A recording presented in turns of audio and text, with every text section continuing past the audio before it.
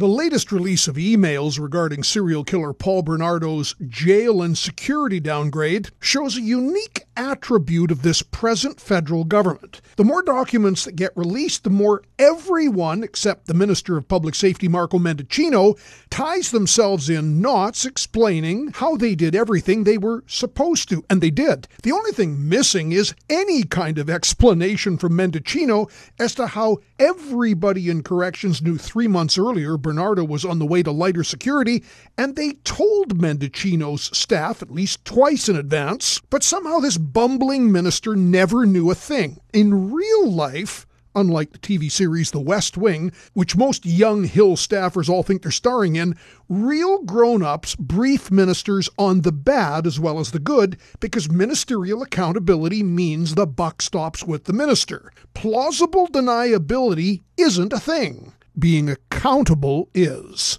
I'm John Gormley.